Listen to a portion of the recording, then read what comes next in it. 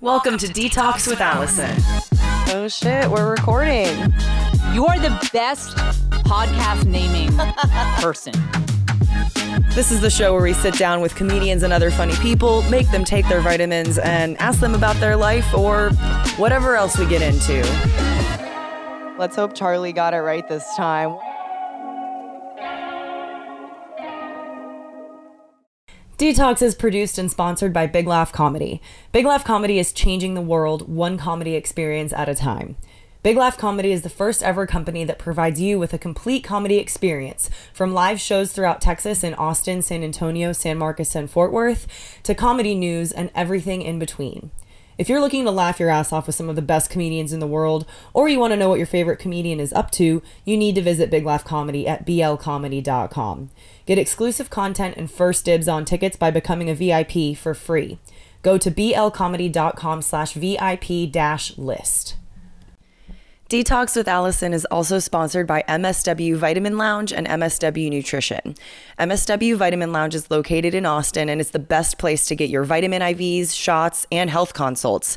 It's also where we record the episodes, so that's pretty cool. If you can't make it to Austin, MSW Nutrition puts the best nutrients possible into their supplements to bring a little bit of the lounge to wherever you are. The boost drinks we're always sipping on this show are just one of their awesome and effective products. Trust me, I use a ton of them. Go to mswnutrition.com and use the code DETALKS, that's DETALKS, to save 15% on all your supplementation needs from MSW Nutrition. And if you're in Austin, I hope to see you at the Vitamin Lounge. Hi, everyone. Welcome to Detox with Allison. Bill Dawes is in the house. Hi, good to see you, Allison. I'm so happy to be here with my IV. Yeah. I got stuck in the first one. Your veins just decided to... I used to have like such great, like those veins that would just pop out. Yeah. Like The Rock. Yeah. But now... Rocky thought he had rock veins, and then he just didn't. He also had the same thing. She couldn't find one on one side. But you were the first guest that didn't freak out when I was like, no, I was very serious that we have vitamin IVs and you can get one. You were the first one that was excited about it. But other people have had IVs on the show, right? Yeah. A couple other people did, but they were just like, oh, I thought that was a joke. I was like, no. When you mentioned that, I was like, for sure I'm doing it. I want to do it every week now. Yeah. I want to be a co-host. Yeah, it's great. Bill Dawes, the new co-host. Yeah, we're here at MSW Vitamin Lounge getting these IVs. I feel like it's taking away my edge. I don't feel like hateful and angry right now because I'm so mellow because of magnesium. I gave you the feel good, so you're just chilling out. Just chilling, man. Yeah, I was like, I want everyone to feel high on vitamins. All right. Awesome. Well, you just moved to Austin. I did. I moved to Cedar Park. Okay. As I joke, which sometimes work. I said I moved inside a super Target. Yep. Because basically my place is just surrounded by strip malls. Yeah, that's what north Cedar of Park Boston is just nothing but strip malls. Home Depots and Kohl's and Targets. Yeah. I don't think people understand that because, especially when you leave Austin proper, all of the suburbs have bled into Austin now. Yeah. You just notice that it's not Austin anymore because it's all strip malls that have been built in the last 10 years. Yeah, absolutely. Yeah. And you kind of hate it, but then you kind of love it too. Yeah, it's like everything's right here. There. Yeah, exactly. Do you like it so far? I haven't really explored Austin. I know there's a lot. I don't know. This mic is moving. Oh, I think your chair's on top of it. I know there's a lot stand of being weird. There's a lot of. There we go. There's a lot of stuff going on here. There's nature and shit. I haven't seen the bats yet or anything. Oh yeah. They come out of Congress Bridge, but you're also you're in Cedar Park. You're near Round Rock. Yeah. Should we get Charlie to help with this? No, Charlie, I'm gonna just. He's like, I'm a comedian. I handle these all the time. There we go. All right. But I was gonna say Austin has the biggest bat colony, but Round Rock, there's a small bridge in Round Rock that also has the second biggest bat colony. So why is this only something in Austin? Because basically what it is, I haven't seen it yet. Yeah. But at sundown, the bats return to under the bridge. They leave the bridge at sundown. Oh, they leave on it, yeah. Yeah, and then they're out all night. So I grew up in Round Rock, and one of the things we used to do was we would go outside after the bats are out, and you can hear them chirping. I mean, you might be able to hear them at your house actually too, just chirping outside. And bats chirp? They do. It's a really tiny, high pitched, just sonar sound, but it's not like a bird chirp. It's just really clicky almost. Yeah. And if you hear them chirping around, you can throw tennis balls in the air, and they'll pick them up on their sonar and they'll chase them.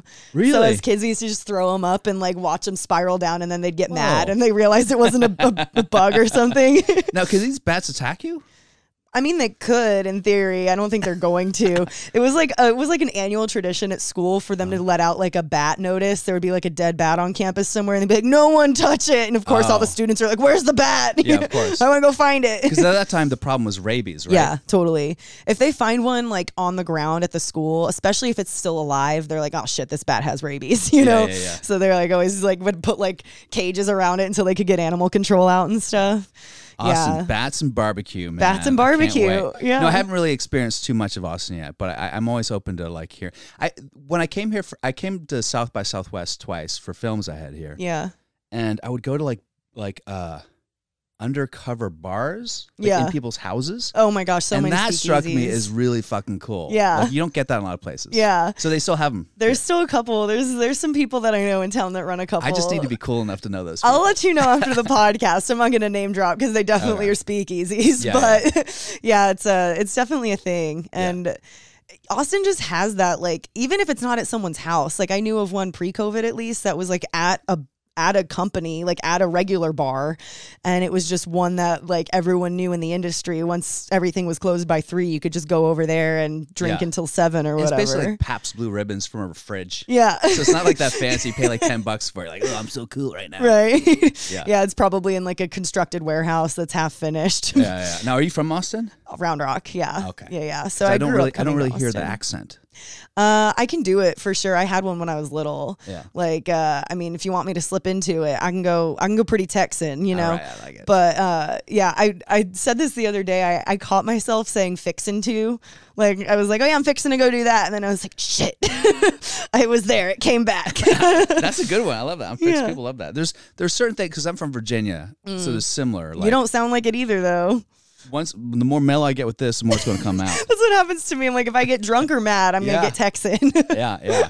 I went to school for acting. And I remember the first time we were doing Shakespeare, and I had to say following, and I was like, ing. Following? What the fuck is that? It's following. Following. Poor Helena following me. What are you talking about?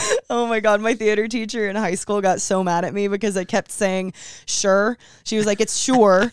And then I would say sure. Insurance instead of insurance. Oh, yeah. And she was like, it's insurance, Allison. And I was like, insurance. God, I hate that. Like liquid use. When I went to school, I learned about liquid use in acting, like Judy. Judy. It's duty. Like a poop. Duty. Suit. It's not suit. You're like, this is basically British English at this point. Yeah, I fucking hate it. So you have like a lot of performance experience. Yes. Yeah, like, I mean, that's an understatement, but like, can we start with college, I guess, since you mentioned that already? You went... So college, I was a founding member of a hip-hop dance company. Oh my gosh. Called Body Hype. Okay. Because I was a professional breakdancer back in like 6th grade. I started making money breakdancing. Holy shit. I'm dating myself, but there used to be like dance competitions at Chuck E. Cheese. What? Yeah. They were like for kids that were not 10? In like the late 80s, yeah. There's Chuck E. Cheese. It was called Teen Night at Chuck E. Cheese, and it was like $100, sometimes $200 if you won. Yeah. And so my nickname was Kid Flex with 2 X's, and my group is called Shake and Break. So I was a break dancer, and it's actually really cool because I did it 7th, 8th, 9th grade, and then I realized that the parachute pants and the fat laces weren't getting me laid or dates. I mean, I wasn't getting laid at all. You're like, I was in middle school. So I was like, maybe I should get into Bruce Springsteen, classic rock. So I got out of the breakdancing phase and tried to just be like a normal guy who liked Bon Jovi. Right. And then, but then later in life, it just came back. You know, when I'm in college, I started dancing. Then I became like a go-go dancer. I was a go-go dancer in New York and D.C. Wow. That helped pay my way through college. You know what I mean? That's so awesome. Like you figured out ways really early on to make money at that shit. Yeah, you know? I know. You can actually be. This is what I'll say to any young guys watching right now: just learn to dance. Honestly, really. I mean, if you can sing and play guitar, even better. But if you can dance, I mean. That's a closer right there. That's so good. Sure, I mean, yeah, like I love partner dance. Like I did a couple of those classes in college, so I learned like all of them, right? You know, salsa, swing, waltz, 2-step, any of them. Like they're so fun.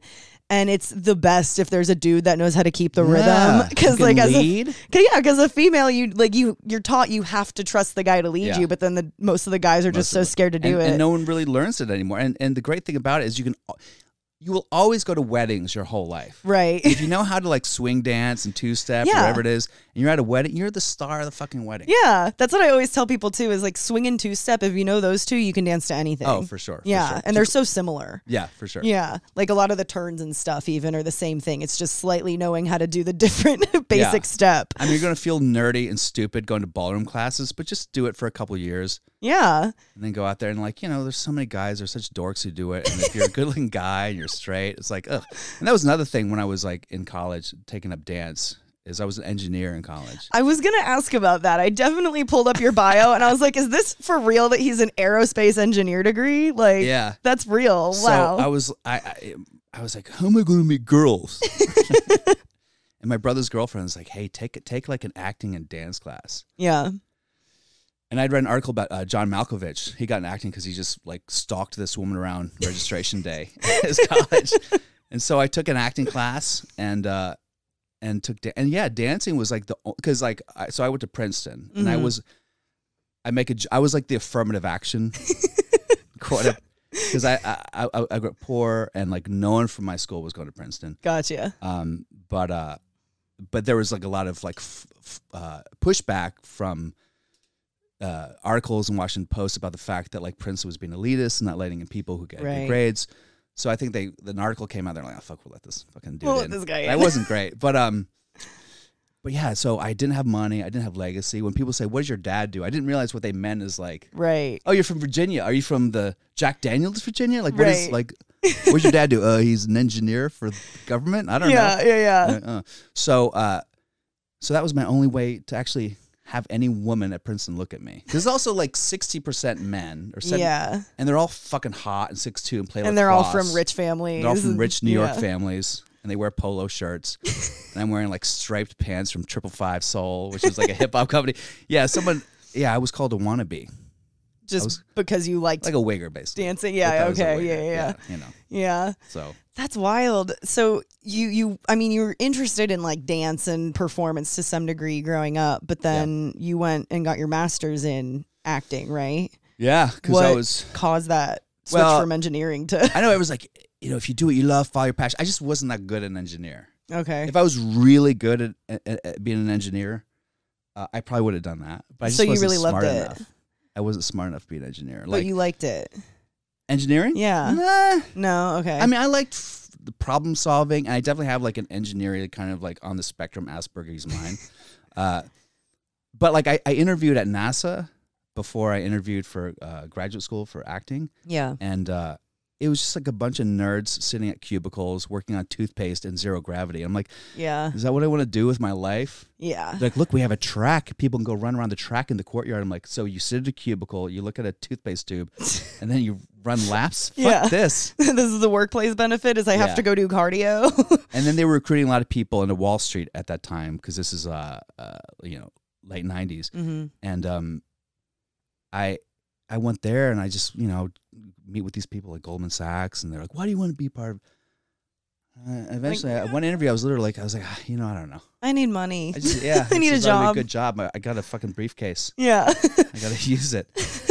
And then I got into acting school, and that was it. Yeah. Yeah. So I guess the interviews and all that shit just kind of wore on you, and you're like, screw it, I'm an actor now. I've just never been good at faking it. I couldn't I couldn't pretend that I cared about making money. I wish I cared about making money. Right. I still, to this day, I wish I cared about making money. People are like, hey, we're doing a movie. You want to be in it? I'm like, you don't have to pay me. Sure. People, you fucking idiot. Yeah, no, I just don't really. Even when I do stand-up gigs, sometimes I'll just take whatever. Yeah.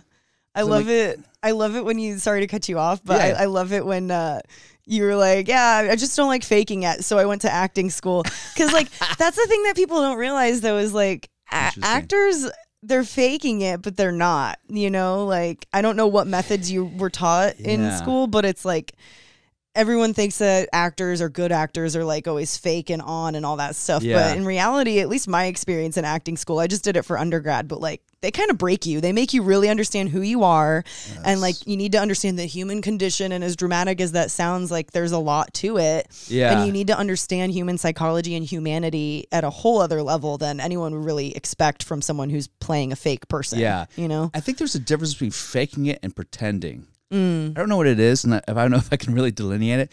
But basically, like, if to me, when you're acting, you're still yourself in this imaginary circumstance. Yeah. So you still want to bring whatever humanity or compassion or anger, empathy, whatever it is, into the role. Yeah. I always think, like, you always got to bring, whatever you're doing, you got to bring love into the role. Yeah. Even if you're playing Adolf Hitler, bring your love of hating the Jews into the role. You know what I mean? You got to bring your whatever your passion is into it, and we all have it for something. Totally. So sometimes you have to put that passion about something else into this other role. And it's always hard by the way, it's always been hard for me to act in roles where I don't feel connected to the part either. Right.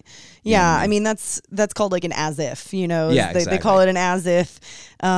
It's funny that you brought up the Hitler example because literally my first day of acting one freshman year of college, we sat down and the professor walks in and he was like, everyone's just been cast as Adolf Hitler and you don't think you're evil. How do you do it? Of course. And then, all of us freshmen were like mind blown. But it teaches you a good lesson of perspective because no one does something thinking I'm evil, therefore I do this. It's like, no, I'm right, therefore I do this. Yeah, no one's like twisting the handlebar mustache like in the Dudley Do Right.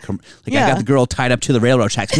That's how you make a cartoon villain. Yeah, exactly. The scary ones are the real ones. And realizing that I think is a good thing just for today's time because I was one of those people who was always taught to believe and bred to believe, not by my family, which is very Republican, but once I was at Princeton and I was trying, it is, Republican, everything about being pro-life was evil, everything about being anti-drugs was evil, everything that was like sexist, blah, blah, blah. And of course, that is still what I mostly believe, right. But I also kind of get the perspective. It's only been the past few years where I kind of get, I think I said that on stage the other night that maybe Charlie was recording. I said, I had COVID because I did have COVID. Yeah. I said, and the weird thing, it like affected my heart. It made it like a little more Republican.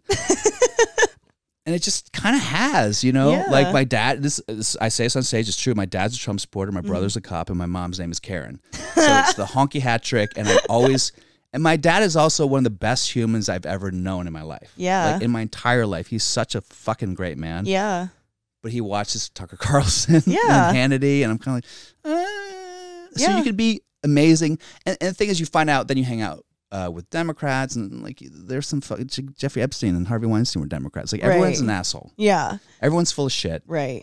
So just try to have common sense. But it's a weird time to have common sense now. It can backfire. People get mad at common sense. They do. It's so strange because I've said the joke before that, like, I don't think when I first started trying to do comedy, I thought I wasn't going to be good because I don't have strong, angry opinions on a lot of things. Like I do clearly, but I don't get angry about them. And I genuinely like want to hear someone's perspective if they disagree with me. Yeah. And oftentimes, like, if you have a civil conversation, it's like, oh, yeah, that makes sense. Like, if I were in your shoes, I would feel that way, too. And maybe I still disagree with you, but, like, we just had a conversation and we both learned something, right? Yeah. And it's just, that's so rare today. Like, no one wants to stop and listen. They just want to shout why they're correct. Yeah. And that's dangerous. And I had that come up because I was in LA during COVID and during Black Lives Matter. And of course, I went to marches and I support. But then you see these women with their like $400 Gucci pants with torn jeans, and they're living in their one-bedroom apartment that daddy pays for in Beverly Hills, where they're toting their signs like, fry cops like bacon. I'm like, no. Right.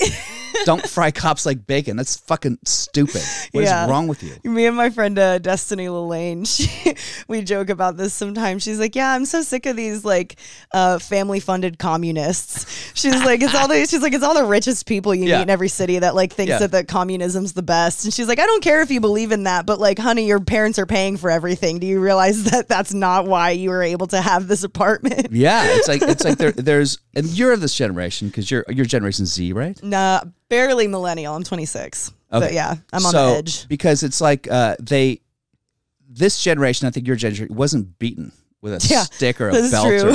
Some of them in Texas still were. Some of my friends definitely had to pick their switch, but and I think it's good to like encourage your children and love your children and teach them that they're right. But I think it's happening too much. Yeah. So now these kids are like 17, and you'll see tweets like, "Well, you know, Abe Lincoln was okay, but." Just because, like, what? Yeah. What are you judging Abe Lincoln for? Right. Oh, we got Gary in the house. Hey, What's Gary. up? How you doing, man? Yeah. And it's funny with the Abe Lincoln thing, too, because the other side, the Republicans, are like, well, Abe Lincoln founded the Republican Party. Yeah, exactly. It's like, okay. Yeah, everyone's just full of shit, and I just hate the fact that people feel like they have to pick a side. Yeah. Pick a side, but also know that you're full of shit. Yeah.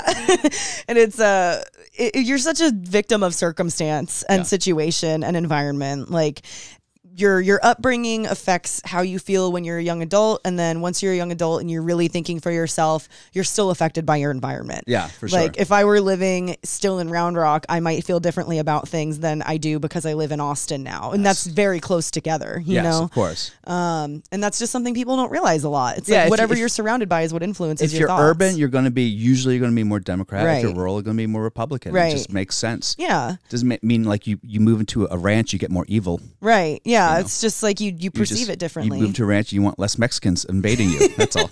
You're like, I got to protect this land now. I mean, I get it. You know what I mean? Like, Yeah. I don't agree, but I get it. You just have to get things. Yeah. I think as long as you can like look at a point of view and go, all right. I get it. I see where they're coming from. Yeah. Yeah. That's honestly all it takes is like Yeah. the basic understanding is humanity. We can disagree as much as we want, but as long as we have a mutual understanding that we're all looking out for our best interest, Yeah, for sure. you know, we could get a lot further. It'll never happen, but One can hope. Maybe if these podcast listeners start a movement, that's what it'll be. We'll see. But yeah, so you get to, where did you go to grad school? NYU. NYU. Yeah. And you finished grad school, and what did you do like when you first graduated? My What did first you- job was a Broadway play with Sigourney Weaver. Hell yeah. She saw me in something. She said, "Hey, I want you to do this play," and I said, "Cool." And then we went to dinner one time, and I hit on her like a fucking asshole. Oh my God. I don't know why. She's so much older, but I was just like, how cool would it be if I fucked Sigourney She's Weaver? awesome. I like having this live studio Yo, audience. I fucked Ripley, you know? And I hit on her, and then she was like, check, please. And then I never hung out with her again. And she was like, I want to be your mentor.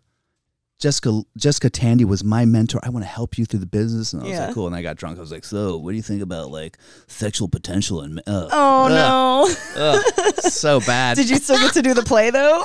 Yeah, she didn't fire me for the play. Good. Oh God, so stupid. But you know, if I went back and like did a do-over on all my stupid decisions, I would never go back. You ever think about like if I could just go back to this one moment and then I go, but then I have to go back to that. You know, I might as well just be reincarnated at this point. Let's just do a reset on all of this. Yeah, Give me the yeah. same opportunities again. So yeah, it was the first thing was, and then the next thing I did a big off-Broadway play that ran for 2 years, and I was just like a theater. I was like a New York That's awesome. theater nerd. I couldn't sing, so that like they're always trying to get me to do Rent Do and shit like that, and I musicals, just couldn't fucking sing. I wish I could. Yeah. And then I got into comedy because after several years of doing a lot of new plays, Right. where I like to be involved in helping write them and never get any credit, which is Totally. what I've done happens. that before. Yeah. And then and one play was like it was shortlisted for the Pulitzer, and I co-wrote it, and I get credit. But I just got sick of the fact that like playwrights would treat you as like a prop as an actor, and yeah, would go, hey, yeah. what about this side? Like, Bill, you're just an actor. Just do the lines. I'm like, the lines actually aren't fucking perfect, dipshit. Yeah. And I don't think that playwrights, you're taught in grad school that playwrights like divinely shit their words from the asshole of Krishna, and that Right. you just catch the drippings on it. You're so lucky to catch it on your page. But everything could be, and then you end up like doing more work, and then you realize that the people who are the best at what they do are people like Lin-Manuel Miranda. You know what I mean? They're Who- also performers. Everything that he did with Hamilton in the Heights is completely collaborative. Yeah. He had everyone, you know, and you just have to be able to feel that. Like I did a play, it was about, my last play I did, maybe the last play I'll ever do, was about Rudolph Nureyev. And I'm pretty method this way Yeah. because I don't like to fake it. So I was just like, everything about, I was like, I lost like 25 pounds. Oh, I was shit. like chain smoking. I was like, just being a fucking asshole diva because I was method acting. You was method acting. It was okay. But the play just wasn't making that much sense to me, a lot of the lines he had. So the playwright, and I kept asking for changes. Right. The director kept changing the play, and then the playwright flew in from like Chicago because he heard about this. Right. And we went at it. He goes, you know what? I don't like to listen to actors give me feedback. I go, you know who does? Lin-Manuel Miranda. Right. Motherfucker. Like, you're in Chicago, an assistant professor. Like, what the fuck are you talking about? Yeah. I mean, that's one of the things that I learned early on too, is like the best playwrights are people who have acted before. Yeah. Because they understand that like it might sound beautiful or look amazing on the page, but as soon as someone says it, it can jumble every single time, or it doesn't make sense to be spoken. And then you alter it like that, you know? That's why Shakespeare was so great. He's considered a playwright for the actors. He would also be in the plays. For sure. And he had to make it so that it was made sense. And, you know, you look at a lot of his plays and they also kind of have stage directions in them, even if they don't really have any in there, you know? It's like the things that you're indicating in the monologues kind of create the stage directions for you. Yeah. I think if you're a secure writer or director or whatever it is, you can just allow your actors to kind of give opinions without getting butthurt. Yeah. You know what I mean? Yeah. Go, I like it or I don't like it. It's like Ty McHale, who directed Hamilton and directed me in something. He was the same way. I did a Broadway play with him, and he would like listen to me and then sometimes tell me no or yes. Yeah. He would be like, how dare you, you lowly actor. So that's how I got into comedy, because I just felt like I'm smart. I'm sick of being told what to do for everything. So I got drunk one night. A friend dragged me to an open mic. It was back in the day. You put like literally like a name in a hat. Yep. And it was 3 minutes. I think even like my first time, like, there's agents out there. What? And I was like, it's okay, man. I've never done comedy before. I haven't prepped, but like, I'm funny. I'm a performer. I'm going to do it. I used to be a go-go dancer at the Limelight in Manhattan. So I went up on stage, and I think I was a little influenced by the Dane Cook, by the Dane Cook movement. So I think it was kicking imaginary doors and moving my head like a snake and doing just shit like that, just without any jokes. Right. And completely bombed. Right.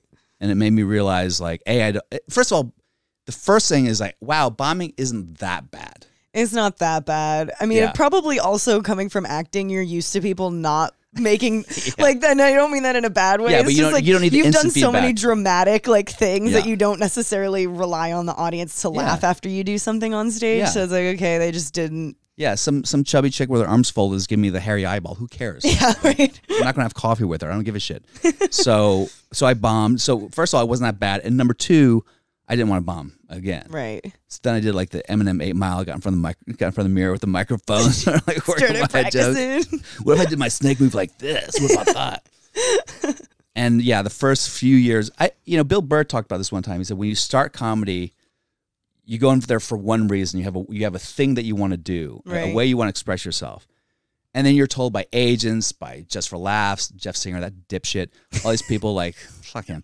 But I have stories about that guy. Anyway, so we can gossip in a minute if you want. You can finish this. He's never gonna let me in anyway. So you got to do this. You can't do this. You can't, and then you go, okay. And then you try to like fit into this mold that either Hollywood wants or that you think people want or the industry wants.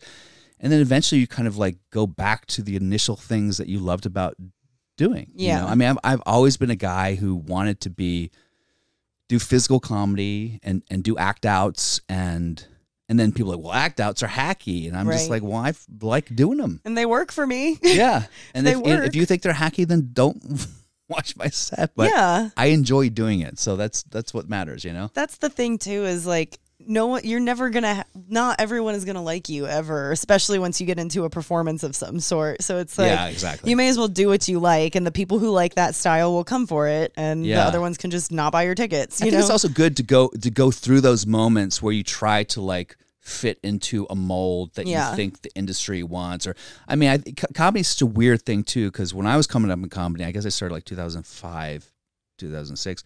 You just want to get the TV spot. Right. Because that's all there was. There was no YouTube. Yeah. There was no Facebook. There was nothing. So all you wanted was like, I could get on the Tonight Show. Mm-hmm. That was it. Yeah. Now it's the Joe Rogan podcast. But then it was the Tonight Show. So you had to work your clean 5. Mm-hmm. And there was nothing ever organic about working a clean 5 for me. Right. First of all, I'm not clean. I don't have a clean mind. I mean, I can do clean jokes, obviously. And second of all, like when you do a TV set, there's nothing organic about it. It's like you're hitting a tape recorder. There's no interaction with the audience. There's no feedback from the audience. So it's what you see when stand-ups are on TV has nothing to do with the actual world of stand-up comedy and what exists on the stage. Yeah. Where there's like an organic relationship between you and the people watching. You can interact with them. And yeah. So it just that never really worked for me because I liked doing dumb shit and going into the audience and molesting people a little bit, and yeah. So but now it's like, now you get older. Like, it doesn't matter for me. It's always been fun, and I eke out a living doing it. Yeah. But I'm past the point where I'm like, well, this is what I have to do to get my pilot. Right. I need my pilot. Oh, whatever. Like, I just want to do it now. Yeah. Yeah. I just want to do it and not get canceled. Yeah. Well, Or maybe get canceled because itself. you know what? Hey, some people get canceled and they blow up after getting canceled. Yeah. Ironically, that's true. So that's so interesting. Like, did you notice from moving, like, were you still acting when you were doing stand up? Like, did those coincide a lot? Yeah. When I first tried stand up, I was just blown away that anyone could go do an open mic. Like, it was one of those things where any performance I've ever done, you have to audition. Like, you have to be given permission to go on the stage. And so it was like a mind fuck for me when I just showed up to a place and they're like, yeah, you want to go up? And I was like, yeah, was that like an adjustment period? Did it feel like you were suddenly like, oh shit, I found a thing that like I can just go do it now? Like, I can just decide I want to go on stage tonight? And like, did that encourage creativity for you? And yeah, I don't know. I kind of for me it was so different from acting because it was about no rules. Yeah. And acting was about, I was on soap opera for years, and soap opera is like, hit this X, say this about this person fucking that person, and then hit this X. Right. And then give a weird look, and then hit, it was like so choreographed. Yeah. And then a lot of times you do plays and you have directors who just like micromanage the blockings and the words and everything else. So just do whatever the hell you want. And I think there was something that was really cool about that, and also very sloppy. Yeah. But it's fine. I would like take off my pants and do all sorts of like dumb shit that I look back now, I'm like, oh, maybe that was all fun. But it was fun, and it helped me have, learn what I wanted to do. You know what I mean? Yeah, for sure. And it probably, like, did you feel like you learned more about yourself through that too? Like, yeah. Yeah. I think I should be better about like excavating the heart of darkness in my stand-up comedy. I like being silly. Sometimes I look back, I go, you keep thinking as a comic that each year you get better and you get deeper and more grounded, more real and more authentic. But I don't know if that's true. You're like, I just got goofier. Yeah. I think maybe, and sometimes you do, and then sometimes I look back at sets like that are like 10 years old. I'm like, oh, this is going to be abysmal. I'm like, wow, I was better then. Oh, no. What the fuck is going on? Because I didn't care. There was something about like, I think just having the confidence of not caring and the confidence of like self-expression is way more important than anything else. Yeah. Because if you're having fun on stage, as you know, as anyone knows, if you're having fun, you can do 20 minutes without telling a fucking joke and kill. Right. Yeah. Because you get the audience in there with you. Yeah. You just get them in the same vibe, and it's like, all right, we're all just here having fun. Let's now, fuck if you're around. faking it when you're up there, like people have the fake laugh, I'm like, you're not really laughing at your own joke, you're faking it. But some people are really tickled pink by what they say. Right. And I'm all for it. It's great. Sorry to pause this. Can you roll your little roller down to the bottom right there? You are the fastest person. Yeah. So what I do? This little thing right here that you have, there's a little green roller on it on one side. Just roll it all the way to the bottom. Yeah. I'll text someone to come get it. That is the fastest anyone has ever gotten that done. You really are a pro at that. Yeah. Can y'all come get Bill's IV?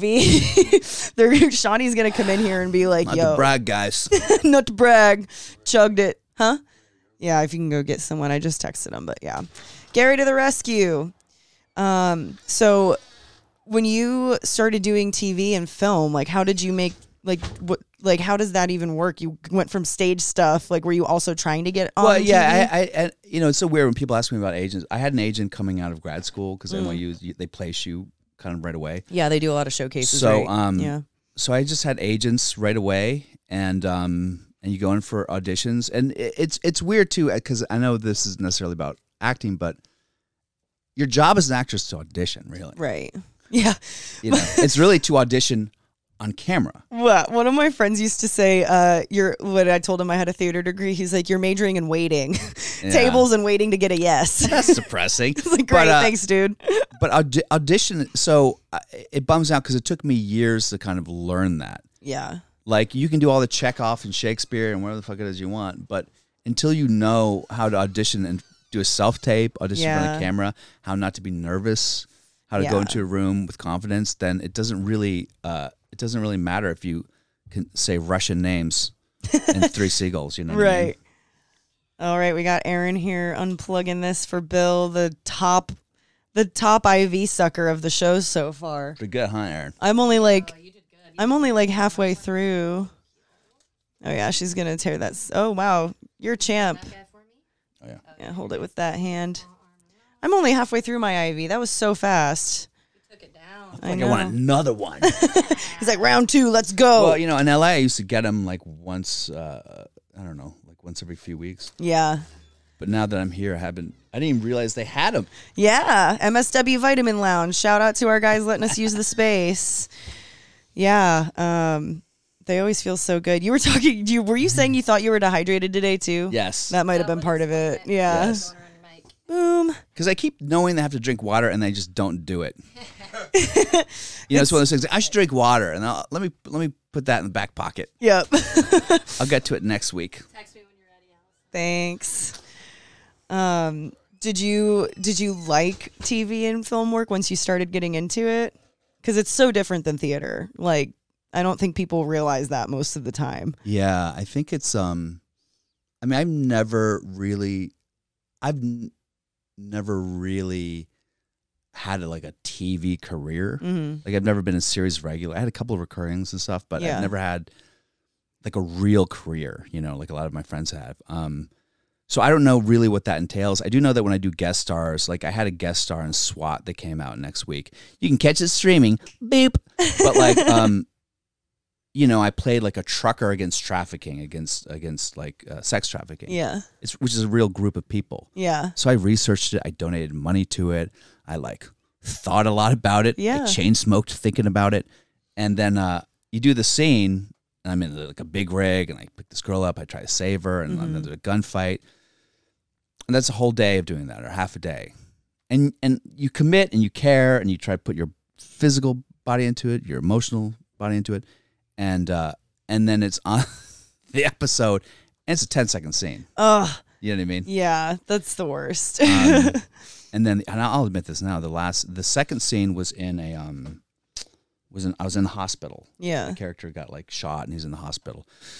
And I had these scenes with the 2 lead SWAT people, not Shamar Moore. The other two was lady and this guy. And I don't know why I did this, but I took mushrooms.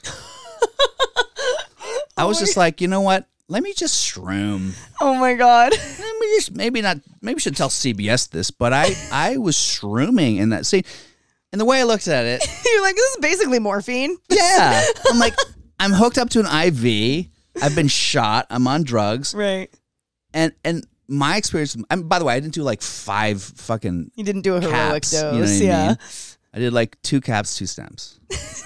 I'm a big This boy. is like so 2 it's fine. grams, 3 grams. It's fine, but they were small. There was okay. So I wasn't like, it was like right before you start seeing shit. Right. It's like things are just opening and your Right. heart is opening, but you're not seeing like dinosaurs or anything.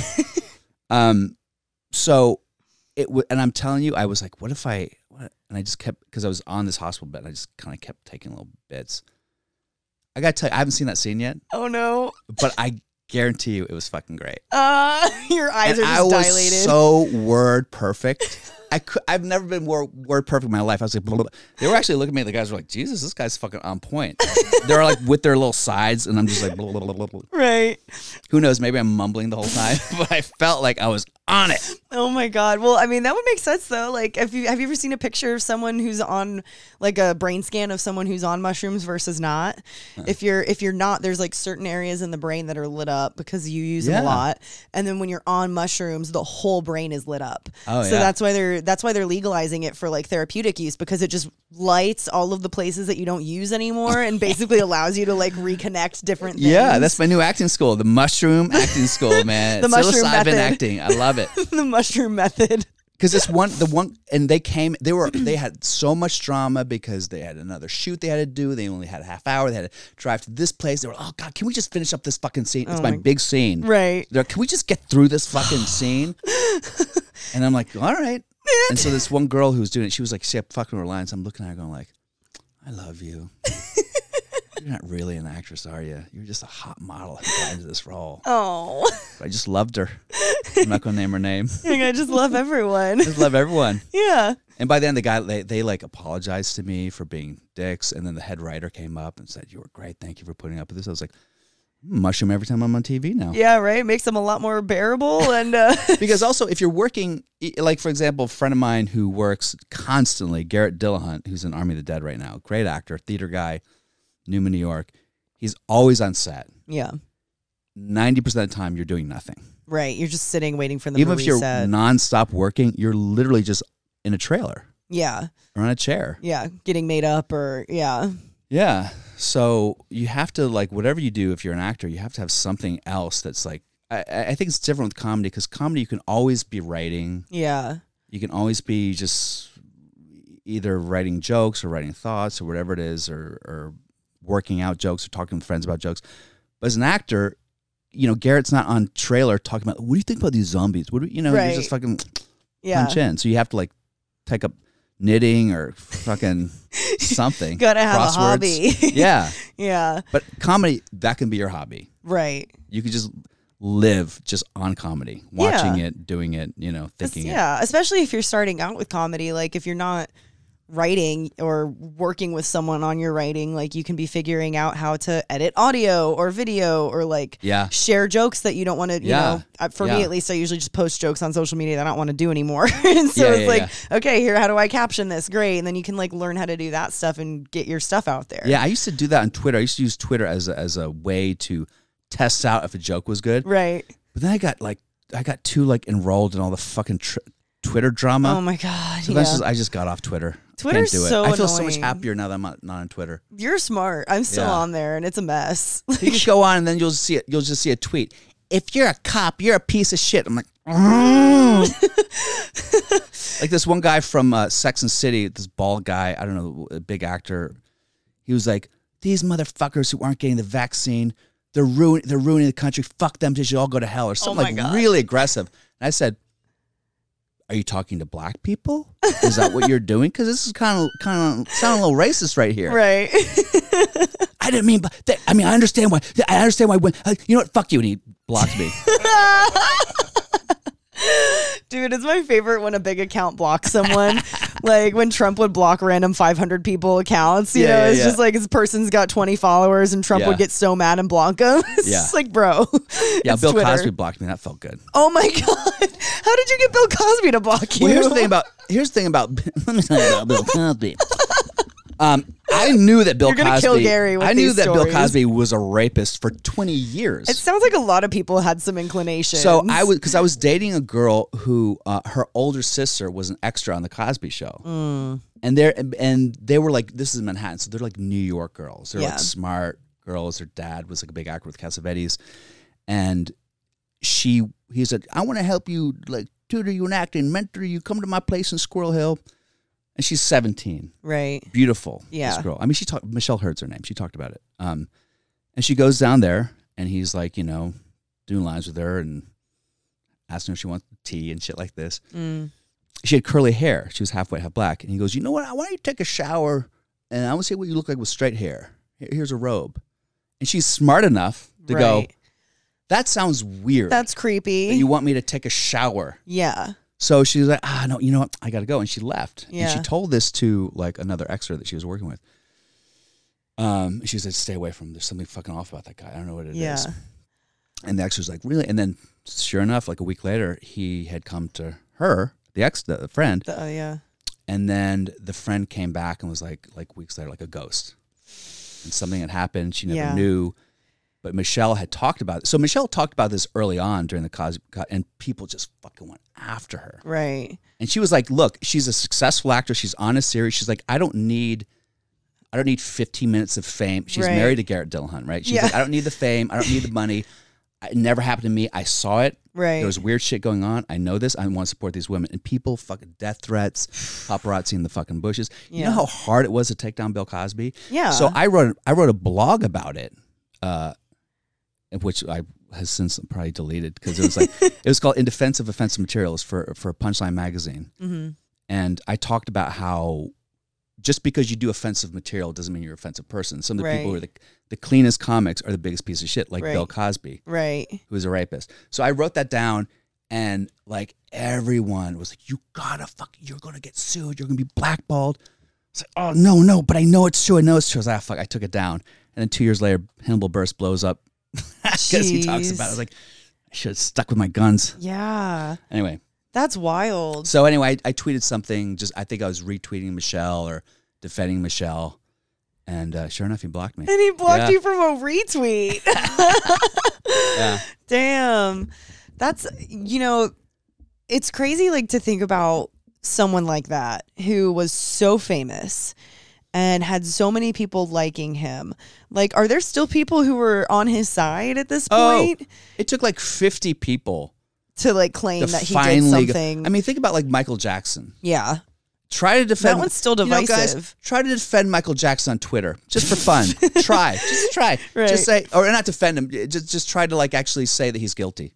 Go on Twitter and say, I think maybe Michael Jackson did touch boys inappropriately, and watch the deluge of hate and death threats that come your way. I mean, I follow mostly comedians at this point on Twitter, so like my feed leans pretty liberal most of the time because of that. But people forget that like, if your Twitter feed is mostly conservative or mostly liberal, you forget that the other side is just as insane as all the people you're seeing on the side you're with, you know? So it's just like, it's crazy. If you were to tweet that about Michael Jackson, I'm sure just so many like conservatives and like, I don't know who even conservatives. I think it's like, not even a conservative conservative contingency in England. Oh, really? I think people are literally being paid to troll Twitter and find anything that's anti-Michael Jackson and just attack them. Oh my God. Yeah. That's crazy because like British people are usually the first to be like, Americans suck. Let's take down this celebrity, Yeah, I don't know. But I got attacked by so many. It was after that Leaving Neverland documentary came out. Okay. Yeah. This is the thing I've learned after all the Me Too stuff, and I've been indirectly kind of affiliated with people who have been accused of it. I have not been myself, but like the thing that I learned is that if someone's going to come forward and accuse a man of something, it doesn't necessarily mean that they are 1,000% accurate in what they're saying. Right. But they're doing it because they believe it's right. Right. And it's eating at them, and they're 1,000% not doing it for fame. Right. No one is coming forward and say, I was molested by this comic. Right. Because I want a TV show. Yeah. That's fucking horseshit. That's not how it works. That's what, when Harvey Weinstein, like, oh, you just want to do that because you want fame. And those other comics, I'm not mentioning, you do it because you want fame. Bill Cosby. It's like, no one is. It's so difficult for women to admit that they've been molested or raped. Yeah. No one wants to do it publicly. It doesn't make you look cool. And you don't want to get famous for being the woman who was touched. So I've talked to enough women who have come forward, and even as a guy who put my name in an article, basically saying like I believe these women. It was like the amount of shit that came at me indirectly for just saying like, hey, these women, I believe these women. Yeah, was unbelievable, and then you'd hear that these women like they were crying every night. They felt like their careers and lives were ruined, that they wanted public about it. Right. And then you see in the press like, well, she just wants her fame. You fucking dipshits. Yeah, no way. And I'm a guy. Right. Like, I got a cock and balls. Like, I understand what guys are about. Right. But at the same time, like, let's not be a bunch of fucking assholes and just, like, double down on these dicks that are raping, molesting women either. Totally. You know? And there's, like... Oh, shit, what was I going to say? There's, like, the people that, the women don't want to be known as that. Like, they don't want that to be their claim to fame, which is not fame. It's just your name's in the paper a lot because you're accusing someone who's famous. But it's also, like, I'm lucky enough to never have had that happen to me, but people that I know, a lot of the times the only reason that actually convinces them to come out in public about it is because they don't want it to happen to other people. Yeah. Like they are so scared by that person that they're like, shit, this person could do it again, and I don't want someone else to be dealing with the shit that I'm dealing with. Yeah. And so when you put it into that perspective too, it's like, oh, that's actually like a really helpful thing that these people are trying to do. And the media is just slandering it by being like, oh, she wants to be famous. It's like, no, she just doesn't want other women to wake up crying in the middle of the night. And again, like I did this bit before Bill Burr. I was like, it's not. It shouldn't be believe all women. It should be believe most women. True, because there are some that some jump cunts. on it. There are some cunts. There's some cunts. I have from first-hand experience with cunts. Yeah, and not necessarily cunts that will go be like, oh, he fucking did this to me, but like they just are liars and crazy and bipolar. Who else? So you should believe most women, right? Most of the time, right? But yeah, it's just so crazy that everything has to be completely polarized, like either one or the other, and there's no middle ground. I think that this is good though, because I think that men have to be better with women, and that might mean getting laid less, which is fine. Just get laid less, guys. Just get laid less. Don't be. If you being less aggressive means you get laid a little bit less, go jerk off in your virtual porn. It's fine. You'll be get okay. your sex robot. You'll be fine. When are they coming? Oh man, damn. How do I transition from that? Jesus Christ. Once you bring up rape and molestation, where do you go? Talking about the Army, I guess. Jesus Christ. Yeah, that was another thing, because I used to do shows for the USO. That's and what Army. I was going to ask you about anyway. Yeah, like and you traveled all over. And they're like, listen, when I went to Kuwait, and they're like, you got to be G-rated in Kuwait. Yeah. So what do you talk about? Like food, you know right? What I mean? Like, what are you talking about? Well, clothes are weird. And then they go, but once you get to Baghdad, you can do whatever the fuck you want. They see dead babies every day, so do whatever the fuck you want. Just make them laugh. And I did a joke about I called it the Nestle knockout, and the joke was about being with like a Puerto Rican girl who was like saying, "Oh, you like that Puerto Rican pussy? You like that Puerto Rican pussy?" True story. And I was like, what does that mean? Is that it's like a spicy brand of vagina? Does that the whole thing like does Asian pussy? Does I don't know. I forget what I did. It was an old joke. And then I said, first of all, and then she said, do me behind, pull my hair, do all that shit those white bitches won't let you do. I'm like, what, pay for dinner? I don't know what white bitches don't let you do. They're the craziest women I've ever met. The whiter, the crazier. Last time was with the black girl. I tried to put my finger around. She was like, psh, what are you doing? Oh, hell no, motherfucker. Last time I put my finger, a white girl's butt. She's like, what are you doing? Put your old fist up there, dude. Fist me and punch me in the face. Fist me and punch me. I want the Nestle knockout. Give me the Nestle knockout. Now this is 10 years ago, right? Right. So it's not a bit I do anymore. I'm not proud of this bit. Like, no, this is my fucking Tonight Show bit. But for that crowd of young 19-year-old kids in Baghdad, right? I knew it worked. But I did the first show I did for Marines. It was like 2 p.m. in the afternoon. They're holding their fucking like machine guns like this, and the head of the USO goes, this woman, Tracy, she goes, it just didn't work that well. Yeah. And she goes, maybe don't do that bit tonight for the big show. The big show is going to be 8,000 people outside. And I go, but you said I can do anything. She goes, I would strongly suggest you don't do that bit tonight. I go, okay. So I was touring with Jamie Kennedy, and he was like, he was doing clean stuff. And this is fucking bombing. So I went up there and I said one kind of dirty joke, and they just like erupted. And I look at Jamie like, should I do the gotta do it? And he just kind of nodded. So I did, and it's like a much longer joke than that, right? And it like destroyed, yes. Right? And they were so happy. But then I was banned from the USO the next day because she asked you not to do it. She goes, I told you. I said, you suggested I didn't do it. You didn't tell me I couldn't. You just strongly suggested. Yeah. And she said, no, you can't come back. It's like, but I'm the one that made him laugh. So I guess the reason I bring that, because I guess in her mind, and this is where it comes back to, because I still did shows with armed services after that. There's so many weird gray areas about things that you can't talk about that they have to like micro adjust. Right? Yeah.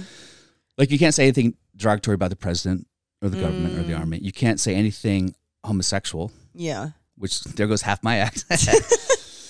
You can't do anything about abusing women. Yeah. Or assaulting women, right. Obviously. You can't do anything about weed. Right. There's maybe like a couple other things, but I had a joke about picking up women drunk. Yeah. It's a very physical joke. And they're like, oh, you can't do that joke. I'm like, why? Because getting drunk and picking up women can lead to assault. So there's a lot of, which is true, but there's a lot of like weird gray areas that you kind of can't even come close to. Yeah. So, anyway, I don't know why I brought that up, but. Well, no, that's an interesting thing, though, because they're like, oh, yeah, you can be as raunchy as you want. They see dead babies, but don't you dare talk bad about our president. I know. Well, that's the thing. They're like, no, you can do anything except for this. Oh, and this. This. Oh, you can't do suicide jokes either, because anything where there's a problem in the military, which is obviously like homosexuality, suicide, the amount of abuse and assault that goes on in the military, it's like a big dirty secret no one wants to talk about. It's just really sad. Yeah. I've heard about that, like with especially like women recruits and stuff, like just getting shit on all the time by the dudes and like, not treated like as equals and probably assaulted and all those things. Yeah. But that's an interesting point. Like, I was having this conversation with someone the other day, like, when you say clean show, you need to be more specific than just be clean. Because like the woman that I open for sometimes, Jen Fulweiler, like she's super Catholic and a lot of her fans are super Catholic. Yeah. So, you know, they don't want to hear you cussing. They don't want to hear anything sexual. Like I have a joke about how you should carry a tampon as self-defense and like, you know, go a bunch of like wordplay with it. And even that, she was like, I don't think you should do that because it's referencing menstruating and like they don't want to talk about it. But like all of my jokes about getting drunk or like anything related to alcohol, she's like, yeah, Catholics are alcoholics. Go for it. Yeah. And I'm like, what? That's worse than the tampon joke. That's a self-defense joke, not a tampon joke, you know? I know, that's so crazy. Yeah. And same thing. You could do getting drunk, but you can't do a joke about weed. Which is, by the way, weed is such a better drug than alcohol. I'm such a better person. Are we getting around the corner on that? Has America accepted the fact that alcohol is terrible and weed's awesome? Well, I was just telling you, like, anytime I go to a state that I'm not familiar with, I look up the weed laws because I'm like, can I go buy some? You know? Yeah. And it seems like most states, it's at least decriminalized now. I mean, Deep South, no. Texas. Yeah, what the fuck's up with Texas? Austin area, it's decriminalized. Like Travis County, it's decriminalized. So if I'm smoking a joint on the street, they'll give me like a fine? Or they'll just like tell you to put it out. No. Yeah. But yeah, I think in Austin, actually, you can have like a decent amount on you and like they're just like, okay, just like don't smoke it in public sort of thing. But the rest of Texas, it's still just illegal, you know? Yeah. But yeah, it seems like most states are at least decriminalized, but a lot of them are medical now. Like we were talking even Utah and I think Florida also recently are medically legal. Because you never hear stories like, oh, I got so stoned and I beat the hell out of my girlfriend. Right. You know what I mean? God, I wish I remember who did this. There was someone that was doing a late night spot at the Comedy Store last time I was there, like right before COVID. And he had this whole joke comparing, like, I wish liquor stores were like weed stores because you walk into a weed store and they're like, oh, yeah, do you want like a creative high or do you want to like rest in the evening? Like, how can I help you with the strain? He's like, if you walked into a liquor store, it would be like, do you want to rage with your bros or beat your wife tonight? You know? Like, it's so much worse. Yeah. No, I think that it's so crazy. Things get like entrenched in American culture and they just became like de rigueur, like normalized and no one ever questions it for years and years. Right. Just because of like one propaganda ad against weed, like Reefer Madness in the 20s. Yeah. Because when I grew up, I was like, oh my God, weed is so bad. So bad. People who do weed are like awful communist hippies and they, you know, like Reefer Madness, the guy's like, and they're for sure going to smoke heroin right after they have weed for the first time. And meanwhile, everyone in my family died from fucking alcohol poisoning by age like 40. I know. I'm like, all of my grandparents either died from that or like lung cancer because they smoked tobacco. Yeah. It's just like, okay, we need to get this America. Get it together, America. You know? When you were traveling with the Army or the USO, like, what were some of your favorite places to go to? Like in America, I mean, going to the Middle East is just so fuck. We went to Baghdad's, Saddam Hussein's like palaces. Holy shit. Which are fucking crazy. I'm sure. And there's so much about them that you don't know if it's apocryphal or if it's actually true about the stories. Yeah. For example, there's this one elevator that was brass. It was a brass elevator. And you walk by it and there was like a shape like this where the elevator opens, there's a shape like this. Yeah. Like a dark kind of red, like around, and you get closer, it's fingerprints, because apparently they would take prisoners downstairs to beat them and interrogate them and kill them, and it was the hands of the people. That's why it was like less up here and more in the middle. That were trying to like trying not to be get out. Down. Oh shit! And then you look up close and you see the fingerprints, and it just felt like, oh, this is where the brothers would go down and torture and kill people. Wow. On a lighter note, they had a moat. They had a moat around his palace too that had fish that they apparently, and I don't know if this is true either, they genetically engineered these fish. Yeah. They have these diamond-shaped gills to eat people as well. Like they were like giant piranha hybrids that would like eat people. That's the lighter note. It was like aquarium of the dead. Holy shit. Yeah, and you'd see pictures of people holding, and then they'd have weird things like, he was a huge fan of the Flintstones. So there's like a Flintstone village right attached to the base where his kids would play, and like literally see like Barney Rubble's house. That's so and creepy. Fred's house and all these like little, and like, hey, look at the cool little, hey kids, look at the little houses as we kill this fucking dissident. How did you even get in there to see all that? Well, because we'd already kicked his fucking ass, and then so we were. It was ours and so, now. You know, America, it's like it's ours now. So they made they had vending machines and gift shops, and they turned it into like a complete like a. like a complete, touristy place. And they would love to show us around. This is where they kill these people. This is where we do this. And it was beautiful. It was also very chintzy and weird. And everyone would take pictures on this giant chair. Like his throne. Yeah. Take pictures on it. Like, hey, selfie. That was cool. Promo pic. But basically the cool thing was just like hanging out with like the troops there and the FOBs and like, because these people they wouldn't get to meet anyone. Yeah. They have no connection to the outside world. Right. So when you get to show there and you're from America and you're doing comedy, they appreciate it in ways that I don't think that we can really fully understand. You know what I mean? It's just, I don't think Americans understand how much of a melting pot we have here. Like, yeah, Americans are kind of dumb and we have our own culture for sure, but we have so many different types of people here, and Europe too, like, because the countries are all so close. Like, you forget what it's like to be in a more homogenous society of like everyone kind of has the same religion, they all have the same language, they all look similar, like different, like similar qualities, right? Like, we forget that, like, if you're used to that all the time and someone from someone else comes and visits, that's actually a big deal. And it's like, oh shit, especially America has such prominence in media. Like, to someone who's watched American TV or movies their whole life but never actually met someone from America, it's probably just a mind fuck. Oh, for sure. Because their only information is from those channels. So they probably are like, oh, what's Greek life in college like? And it's just, it's a whole different thing. Yeah. When I did festival in New Zealand, and when I went there, I did some jokes that involved like race issues in America. Right. And I thought, are these going to work in New Zealand? But of course it is, because all they know about race is what they watch on TV. Right.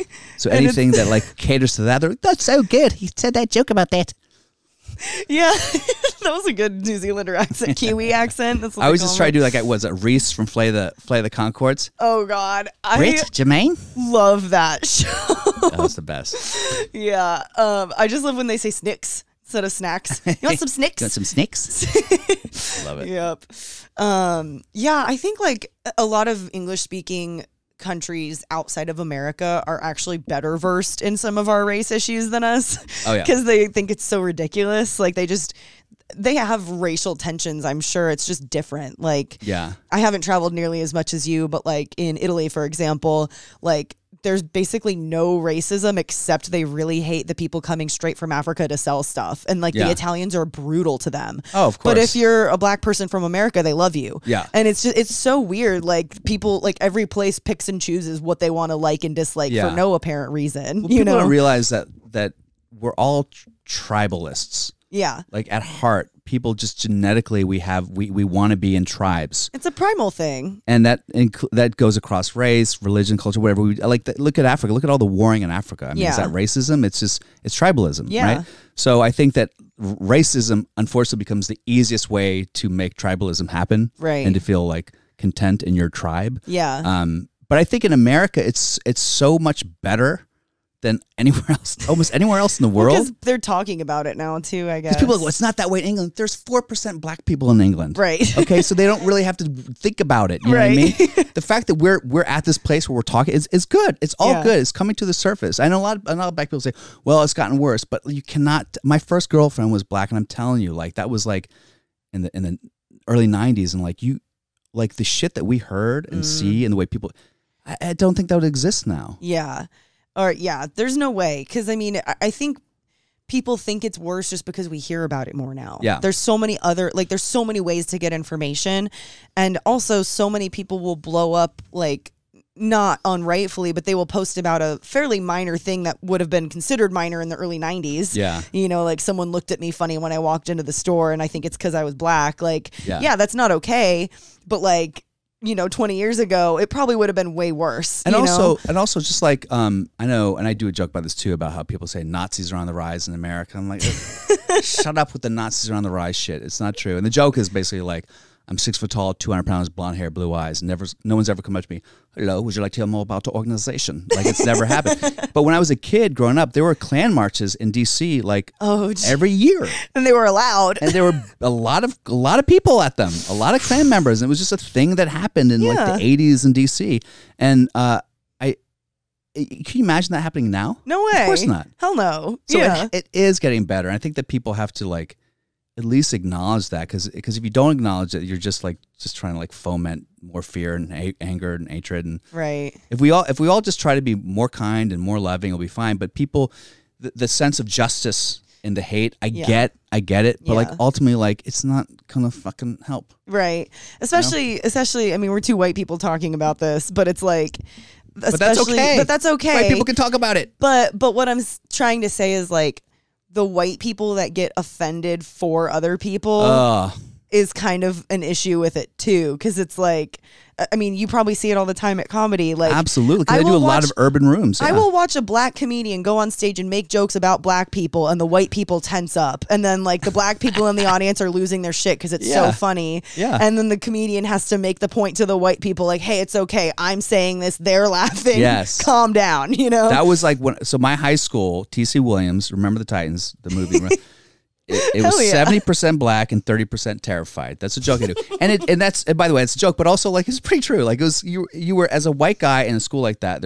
We would get held after for drive-by shootings. Oh shit! We couldn't have night football games because of riots. It was like a pretty rough school.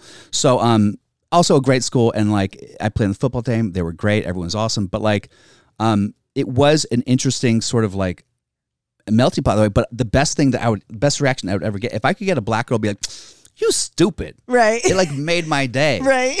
So then when I started doing like Chocolate Sundays in urban rooms in like New York and LA, I would just go right into I would do the most like racially charged, maybe hacky stereotype, but just like jokes that I thought were funny and have fun. I would make fun of like this thing and all, and they would love it. They're like, "Look at this fuck." Sometimes they'd be like, "Wait a sec, all right, motherfucker." But they knew it wasn't coming from a bad place. It was coming from a place of experience. It wasn't. But then when I was at Princeton, if I would make any joke that involved anything about a race, they were like, "You fucking." I'm like, "You went to fucking Dalton, you cunt. You don't know any. You've never met a black person. Go fuck yourself." You know what I mean?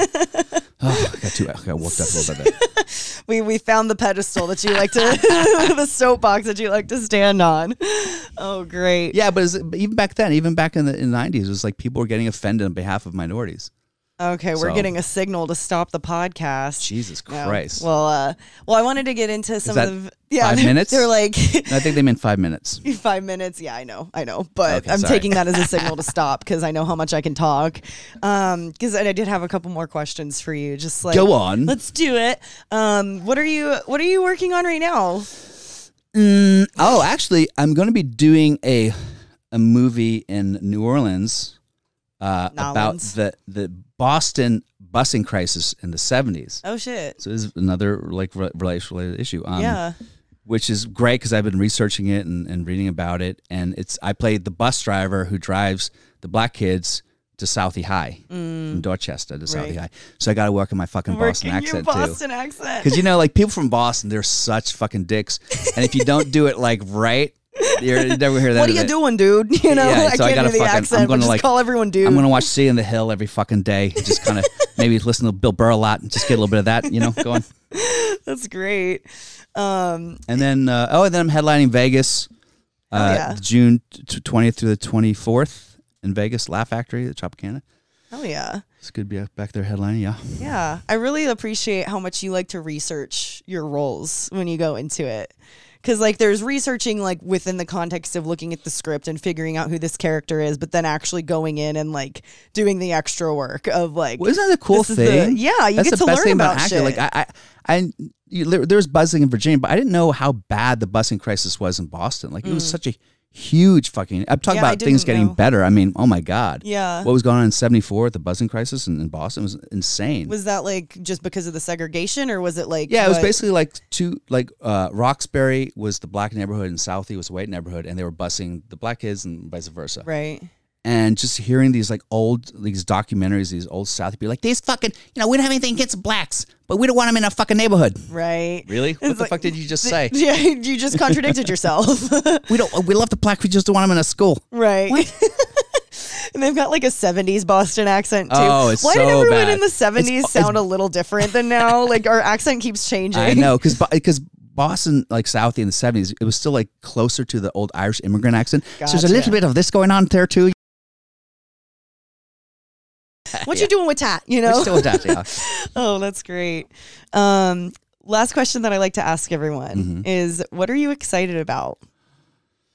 Oh my God, what am I excited? I'm always putting everyone on the spot with this one. Wow, I guess I'm just excited about always just doing new shit. You know, I just like new shit. I like new opportunity, like changing myself. I'm excited about coming up with new material. Mm-hmm. And changing as a person so that my material can like change with me, because sometimes you get in ruts as a comic where you're just doing jokes like, wow, I've been doing this joke for 6 fucking years now.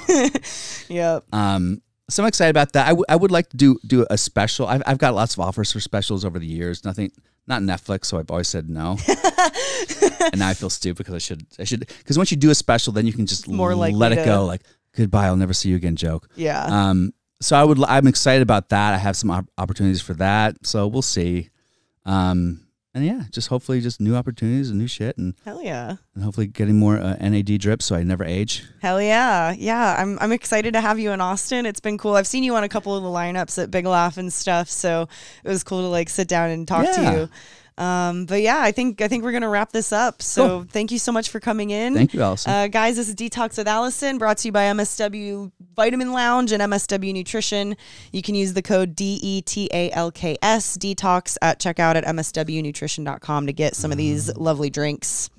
And yeah, till next time. I just got the play on words, detox. Yeah, there we go. I'm an idiot. Bill Dawes, guys. Thank you. Thank you. You. Thank you.